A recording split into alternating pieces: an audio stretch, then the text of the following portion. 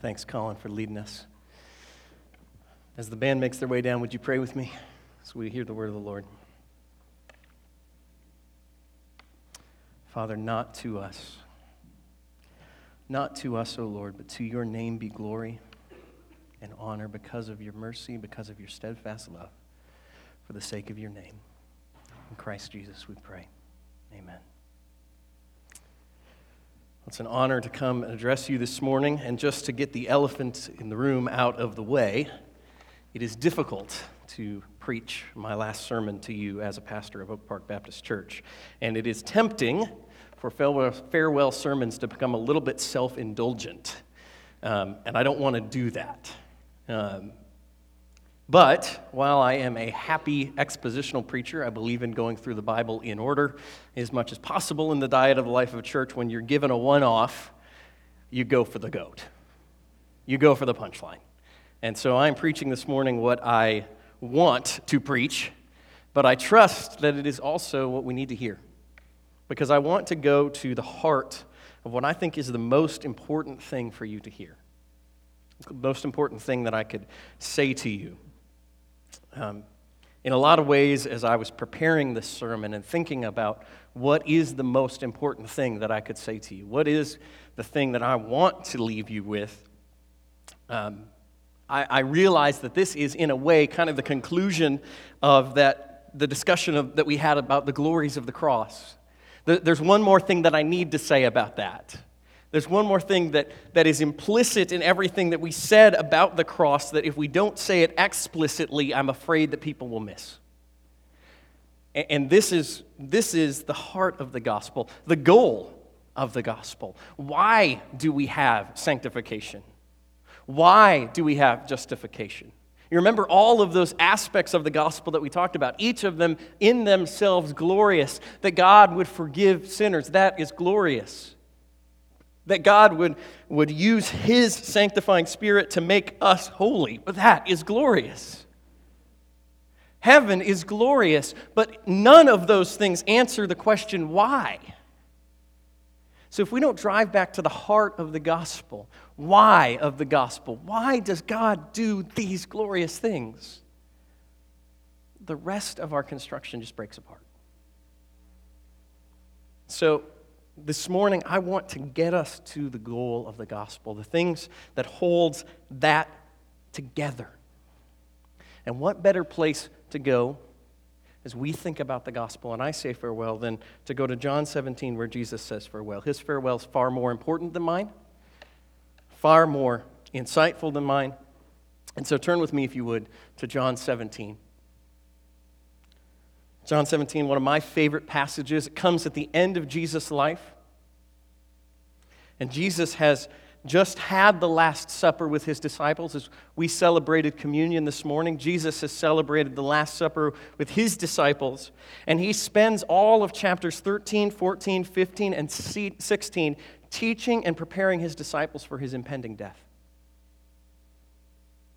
He explains His purpose on earth. He explains His work. He lays the foundations of the church. He even prepares them for what will happen when He's gone. He very openly tells them that they will be persecuted, and then lays the foundation for how they ought to respond. This is Jesus framing His ministry. In a sense, this is Jesus' theological explanation of His work. So often I think we think of, well, Jesus just did some stuff and then people came after Him like Paul to talk about it. Well, no, Jesus said some stuff about the stuff that He did. And so Jesus in chapters 13, 14, 15, and 16 is explaining the gospel, explaining the purpose of what He's come to do and what He's about to do. And at the end of these final instructions, Jesus prays for His disciples. I love this passage because it's the one place in the entire Bible that we actually see a significant chunk of Jesus' prayer life. We know throughout His ministry that Jesus prays much. The Bible describes Him often breaking away from the crowds to go to the Lord in prayer. But never do we get to see one of those prayers in Matthew, Mark, and Luke. We get little instances of Him praying, but it's usually just a truncated, short request presented for effect so that the disciples will see and know. When he prays before Lazarus' tomb, he says, I'm praying not because I didn't know that you were in power, because I want them to. So much of Jesus' prayer life that we see in the Gospels is him showing us how we ought to do it. Remember the thing that we normally think of as the Lord's Prayer. Well, that's not really actually Jesus' prayer. That's Jesus' instructions to his disciples how to pray.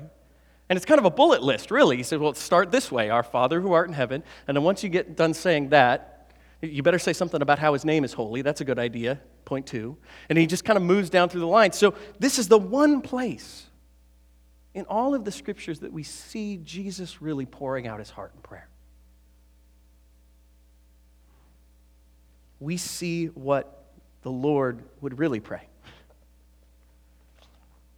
But even more precious, we hear the words of the Lord as he prays over his disciples. Have you ever wondered what Jesus would pray over you? What that would sound like? You know, the scripture says that he's our intercessor, that he is in heaven praying for us right now. What is he praying? Well, John 17:20, I do not ask these things for these only, but for those who will believe in their word.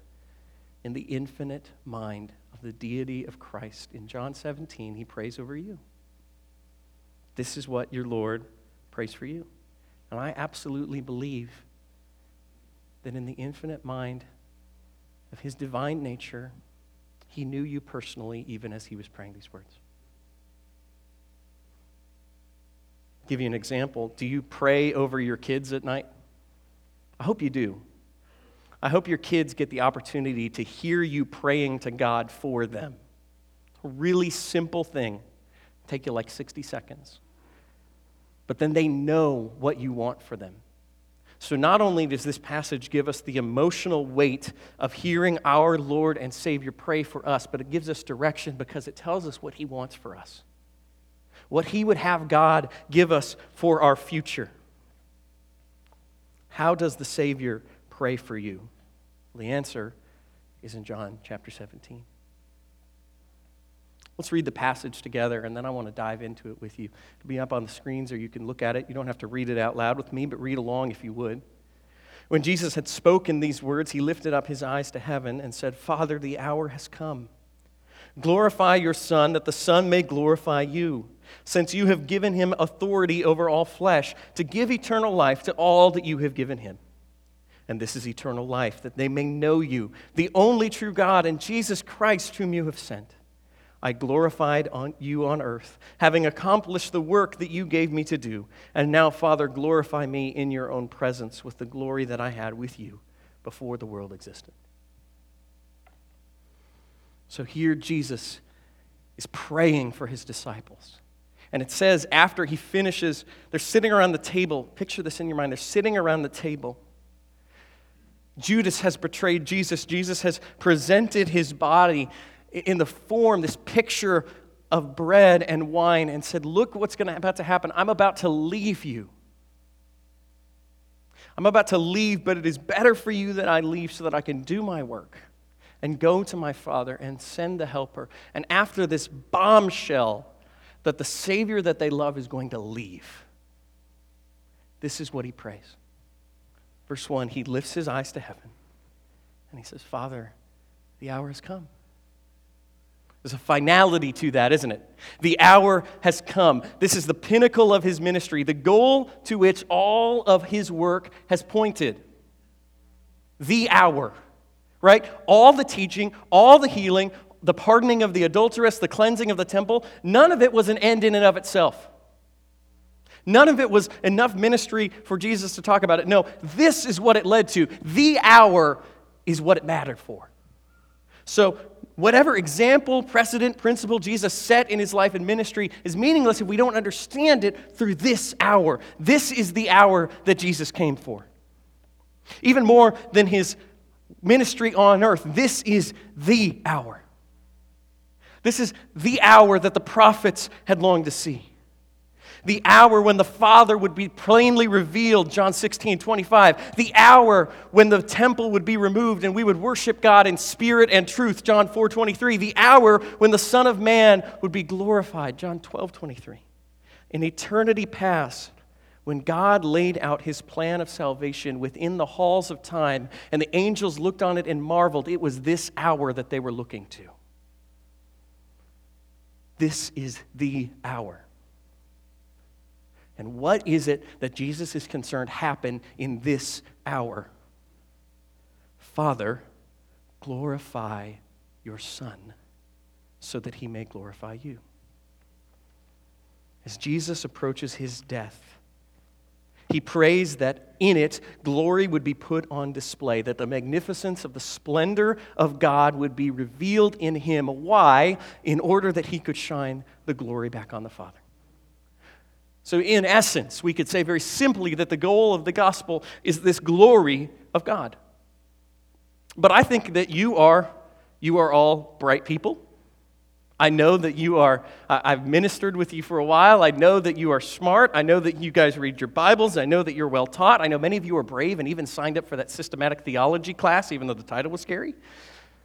So you're probably not surprised to hear that the glory of God is the goal of the gospel. You're thoughtful. You're well taught. You knew that was coming. But consider with me, if you would, this interesting omission in this story.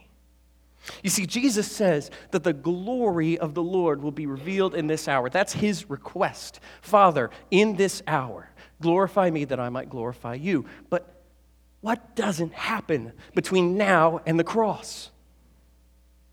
There will be no glorious transfiguration of Jesus before the cross.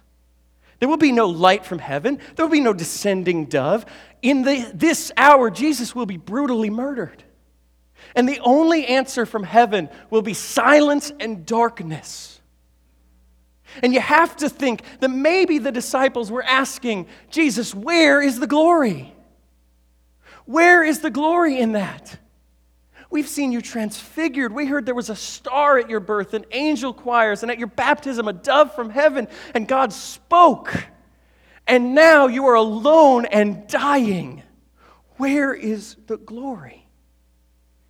See, it's right to ask. In fact, in a sense, this text almost demands we ask the question, how is it that God will be glorified in the horrific act of the murder of his Son? Where are the shining lights and angel choirs? In fact, where anywhere in the crucifixion is anything that we would define as glory? Prophet Isaiah wrestles with this even before it happens. He had no form or majesty that we would look on him, no beauty that we would desire him. He was despised and rejected by men. He was despised, and we esteemed him not. Where is the glory? And yet Jesus, even in this prayer, makes a statement about how God will be glorified in the cross. So there's a short but theologically packed cause and effect chain here about not only that there will be glory in the cross, but how there will be glory in the cross. You see, I think this is important because when we often think about the glory of God, which is talked about all throughout Scripture, we think of the glory of God as something distant and impersonal, right? Glory is shining lights and angel choirs. It's fireworks in the distance. Glory has nothing to do with me. It's something that I merely observe passively. And so because of that, for many of us, talking about the glory of God can feel, if we're really honest, we want to feel good about it. We want God to be glorified, but a lot of the time, it just kind of feels, yeah, okay, you do that, God. That's good. We feel completely disconnected from it, dispassionate about it, and we probably feel bad about that. But we don't realize that what Jesus is going to present is the way in which God is glorified through the gospel is deeply personal for you. See, at the cross, the way God chooses to show his glory results in the greatest purpose-fulfilling, soul-satisfying delight for you. The way God will reveal his glory at the cross is to give you something worth living for. So you are profoundly involved in this revelation of glory. You are intimately near. God is going to use your life as a means to this amazing magnificence in the gospel. So God being profoundly excited about his glory is really good for you. Let me show you this chain, this cause and effect that happens in the gospel. Jesus has it all here in about 2 sentences. All right? Verse 1 again, read it with me. The hour has come, glorify your Son, that the Son may glorify you. Since, here's that first link in the chain, since you have given him authority over all flesh, to give eternal life to all those you have given him. So since, here's that first link in the chain. It's a cause word. God glorify you since you've done something. This is a cause word, but Jesus has it flipped around. He's doing it backwards. He starts with the ultimate goal, the glory of God, and then he backs it up. How did we get there? Right? So Jesus says this is how we got there. In eternity past, God the Father gives God the Son out of his own authority. Getting to some heady Trinity stuff here, right? God the Father gives the Son the authority over all life. That's step number 1. God the Father gives God the Son authority over all life. Why? That's in the second half of verse 2. To give eternal life to those you who've given him. So that's the second link in the chain. See how this is starting to develop? The end goal, the glory of God through Christ. But the way we got there, God the Father gives God the Son the authority to give eternal life. And I think that we're pretty good with just stopping there when we talk about the gospel. We just go, okay, good. Well, that's the gospel, right, Jamin? Good. It's only 11:30. We'll close our Bibles. We'll beat the Methodists to the Cracker Barrel. This is going to be great. God, in eternity past, gave Jesus the ability to give people eternal life. Hallelujah. Praise the Savior. Let's play the final song. But that's not where the verse ends. And in fact, I am afraid that for many people, that's where the verse ends. It's my fear that many people have been told that the gospel is, believe on the Lord Jesus Christ, and you will receive eternal life, which is, you won't go to hell when you die. Right? That's the gospel. Believe in the Lord Jesus Christ, get out of hell free. That's what the gospel is to them. It's just freedom. And that can be, and we can phrase this 1,000 different ways. It could be freedom from hell in the afterlife if you're afraid of death. It can be the joy of knowing that you're going to spend eternity with grandma. It can be freedom from hell in this life because you're racked by guilt. But all that they hear is believe on the Lord Jesus Christ and you're free of the stuff you don't want. And that is not Christianity. If that's what you believe, if you came here this morning and you have been told to be saved means you believe on Jesus and you feel better because you just don't have to worry about hell, you just don't have to worry about feeling guilty anymore, you just get a clean slate, if that is what you believe and that's where it stops, friend, listen to me, that is not what Jesus said. Please don't miss this. There's one more essential step to understanding what the gospel actually is. Jesus is about to define what eternal life is.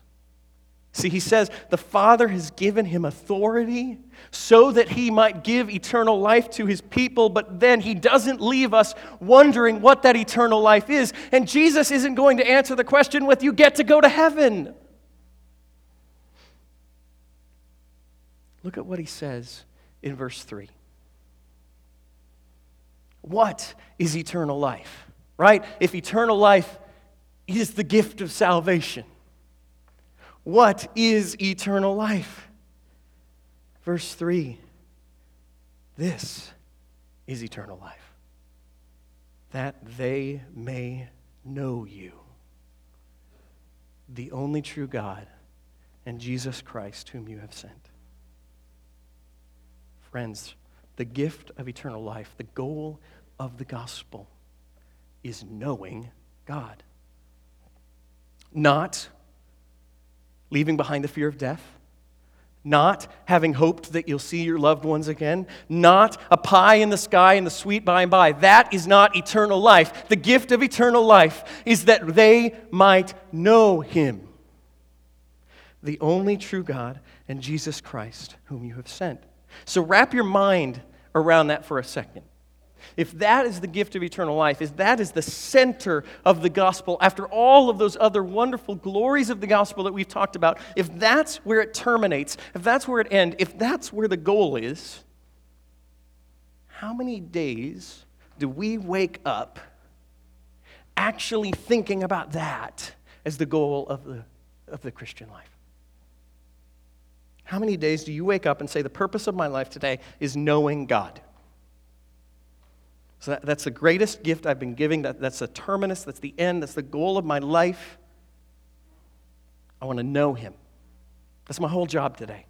Whatever else I do is so that I might know Him, so that I can be in fellowship with Him. You see, I want to press into this today because I think the one truth that I fear you might miss is that the goal of our lives, the goal of the gospel, the reason you are being saved is so that you might know God. That's your purpose. You see, we talk about so many other things, and we need to talk about so many other things. We have to talk about the Christian life. The Christian life is hard. There's a lot of things that we need to learn. But the fact of the matter is, when you strip away 1,000 wonderful sermons about how to forgive or how to parent, even all these wonderful instructions that we've been getting on how to use our words and spend our money, when you strip them away at the ultimate goal, at the bottom of it all, when you lay on your deathbed, they won't remember how you used your words. You won't remember how your money is gone. As you take your last breath in this life and your first breath on the other side, the one thing that will matter is, did you know Him? So friends, a gospel that does not terminate in knowing God, not in impressing God, not in making peace with yourself, not even in being free from sin for its own reason, but a gospel that does not terminate in knowing God does not save. So I made this claim. I want to show it to you in the passage. And then I want to show it to you in Scripture as a whole. Let's look at this in the passage. We've got this chain that leads to the goal of the gospel, namely the glory of God in the face of Jesus Christ. So the chain starts in verse 1. We've said it many times. The Father gives this Son authority so that the Son may glorify the Father. How? In giving a gift, giving eternal life. And what is that gift? Here's that third link in the chain. The gift of eternal life is giving the ability to people to know God. See, this is how the glory of the cross is revealed. This is where the shining light that we were looking for happens. Eyes that were darkened by sin are opened to see and know the Father through the beauty of the work of Jesus Christ. See, the bright light of glory at the cross wasn't a light from heaven like at His birth. No, it was a light shined onto our hearts. It wasn't a star above the hill of Calvary, but a light that shined on your soul so that you might finally see the greatness of who God is. Think about it. What does the cross actually show to you about God? How far would He go? How much would He give? How gracious is He at the cross?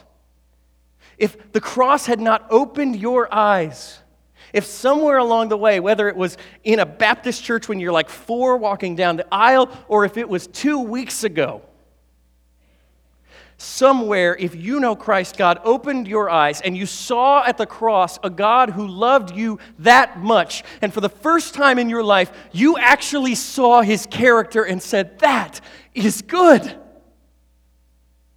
Friends, that is the glory of the cross, that Christ, in giving eternal life, opens the eyes of your heart that you might know him. We just sang it in that amazing Charles Wesley hymn, that thine eyes diffused a quickening ray. You shined a light on me. You shined a light on me. And I awoke. The dungeon flamed with light. That is how God chooses to reveal his glory at the cross. This means that God's glory revealed at the cross is your experiencing the excellencies of knowing God. See, that's why God's glory is so near to you. That's why it's not a far-off sunset or an exploding firework. No, the glory of God that you are to experience in the gospel is God drawing you near and opening your eyes that you might experience what he is really like. The cross glorifies God by revealing his character. The cross reveals God as the most loving, most powerful, most worthy person in the universe, and then it goes one step further of bringing you close to him that you might experience it. Friends, that's the logic of this passage, but then here's the flip side. The other side of the coin is that the gospel of the glory of God means that the goal of the Christian life for you, right? We saw the first side of the coin. The goal of the gospel is to bring glory. The second side of that coin, the goal of the Christian life for you is to know him. That's the purpose. That you might know him is the meaning of eternal life. So we've seen it in the passage. That's the glory that Jesus talks about. That's the glory that he wants to reveal, is people knowing God. Then where do we see this in the rest of Scripture? Very quickly, I want to show you that this is all over the Scriptures. The goal of salvation throughout the entire Bible has been to know the Lord. And once you open your eyes to this is one of those biblical truths that I hope that once you open your eyes to this, you're going to start seeing it everywhere in the Bible. If I'm right, you will. That as you're reading your Bible, you're going to flip through and you're going to be like, Numbers. Oh gosh, I got to read Numbers. It's on my list this week. Wait a minute. There's that knowing God stuff popping up again. How did that get in there? You flip through 2 Samuel. Wait a minute. How did knowing God get in here? Don't even try with the Psalms. Every third Psalm is about this. Let me show you just a few spots. The goal of salvation has always been to know the Lord.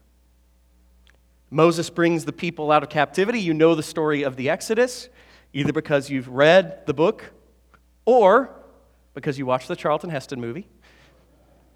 Not that bad of a movie. Pretty good if you haven't seen it. And if you're under the age of 30, you probably haven't, so go rent it. So Moses brings the people out of captivity and into the wilderness. We know the story pretty well. Golden calf, broken tablets. Moses goes back up the mountain. And God says that because of the sin of the people, he will save them from Egypt, but he won't go with them. That's his punishment for the golden calf. Is that he will save them from Egypt, but he's not going to go with them. And Moses' response is that if you don't go with us, that's not salvation. If you just keep us alive, what's the point? In Exodus 33, he says this. You don't have to turn there, I'll read it to you. See, you say to me, bring up this people, but you do not let me know whom you will send with me. For you said, I know you by name, and you have found favor in my sight. Now, if I have found favor in your sight, show me your ways, that I might know you. See, Moses' goal isn't, oh, whew, good, we're out of Egypt. Problem solved. He says, God, I don't even know you. Show me your glory. If I've really found favor in your sight, I want to know you. He says to God immediately after that, if you will not go with us, do not bring us out of here. God, if you're not coming along, if you're not going to dwell with us, go ahead and just leave us in the desert to die. That would be better than to go to Egypt without you. Friends, Moses knew the goal of salvation is to dwell with God, to know him. David, it's all over the Psalms. David had a heart after God. You want to know what David's heart after God was about? Read the Psalms. The one thing he's obsessed with is knowing God. We read it this morning as our call to worship. David, after he has secured the kingship and his enemies have been put to shame, this is the one thing he asks. Psalm 27, verse 4, one thing I ask that I will seek after, that I might dwell in the house of the Lord all the days of my life. And then the poet, he just takes it even further, right, David? To gaze upon the beauty of the Lord and to inquire in his temple. For David, salvation was not getting the throne. For David, salvation was not the defeat of his enemies. It was not the freedom of Israel. No, he wasn't asking for any of those things. The one thing he asked for, let me dwell with the Lord. Let me be in his presence. Let me enter his temple again. The prophet Jeremiah predicts this future salvation. He tells of this amazing coming of the day of the Lord. And how does he choose to describe this? In Jeremiah 34, he says, no longer shall one teach his neighbor and each his brother, saying, know the Lord, for they will all know me. For I will forgive their sin and remember their iniquity no more. For Jeremiah, salvation was knowing the Lord. Just to put the cherry on top, let's jump to the New Testament. Paul in Philippians 3, we know the passage well. If anyone thinks I have reason for confidence in the flesh, I have more. Circumcised on the 8th day of the people of Israel, of the tribe of Benjamin, a Hebrew of Hebrews. As to the law, a Pharisee. As to zeal, a persecutor of the church. As to righteousness under the law, blameless. But whatever I have, I count it loss for the sake of knowing Christ. Indeed, I count everything as lost for the surpassing worth of knowing Christ Jesus my Lord. For Paul, salvation was knowing Jesus. The one thing worth living for was that he might know Jesus. See, that's why he gave everything up. Paul doesn't say, I give everything up. I count everything as lost because I want to get to heaven. I count everything as lost because I got to get rid of my guilt problem. I murdered a lot of people and I got to put that behind me, so I count it as lost. No, he says, I count everything as lost for the sake of knowing Christ. Friends, there's so much more that we could say about this because this theme runs throughout all of Scripture. That the goal of the gospel is knowing your Savior. But I want to dive in and explain this and apply it to our lives. Just 4 quick points. I told the band, hey, I'm going to have 4 points for my conclusion, and they said, that's good. I promise you these are quick. But I want to apply this to our lives to help us understand. I think for many people, if you're like me, and sin and life, maybe a little dose of cynicism, you go, I want to know Christ. What does that even mean? I can't call him up. I can't ask him out to coffee. How is it that this ultimate joy, I see it in Moses, I see it in David, but that's not how I feel? Well, maybe we can take a few steps. So why is it important to you to know that the ultimate goal of the gospel is knowing God? Well, one, because you were made for this. This is what you were designed for. This is how God knit you together, is to desire and pursue and be fulfilled only in knowing Christ. Augustine most famously said it, God, you have made us for yourself, and our hearts are restless till they find our rest in you. The Westminster Catechism says, what is the chief end of man? What's our purpose in life? Lots of people walking around on the streets asking that question. What's the purpose in life? The answer, to glorify God and enjoy him forever.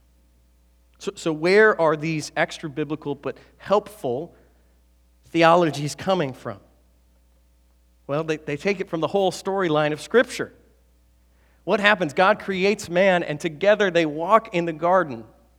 And what is the penalty for sin? Well, immediately we're well trained. We say, well, the wages of sin is death. Great. But what's the immediate penalty? They're kicked out of the garden. So they can't walk with God. So they can't dwell with Him anymore. And then think about it. The entire purpose of salvation from there on is getting God back with His people. When God pulls His people out of Egypt, what does He teach them how to do? He teaches them how to build a tent. Why? So that He can dwell in their midst. When Jerusalem is captured, God has Solomon build a temple. Why? So that His glory can rest on it, so that He can be in the middle of His people again. When John starts his gospel, the gospel that we're spending our morning in this morning, when the Word comes, when God incarnates, why does He come? The Word became flesh and dwelled among us, and we have seen His glory. The whole purpose of salvation is to get God back in your life, so that you can dwell with Him. Paul says Jesus died to bring us to God. So you were built for this. You were made for this. So it should come as no surprise that number 2, it is the knowledge of God that you're actually really looking for. We look for so many things. We look for purpose in life. We look for fulfillment. We look for that perfect soulmate. We look for all of this stuff. And yet, the Bible, in one fell swoop, tells us, where does it all terminate? Where does it all end? What is the heart of what we're looking for? James 4, every good and perfect gift comes down from the Father of lights. Everything you want. When you kiss your daughter goodnight, and you think, man, this is one of the best things in the world, that is a shadow of what God is like. That came out of His mind and His heart. He invented that for you to experience just a little bit of what He is like.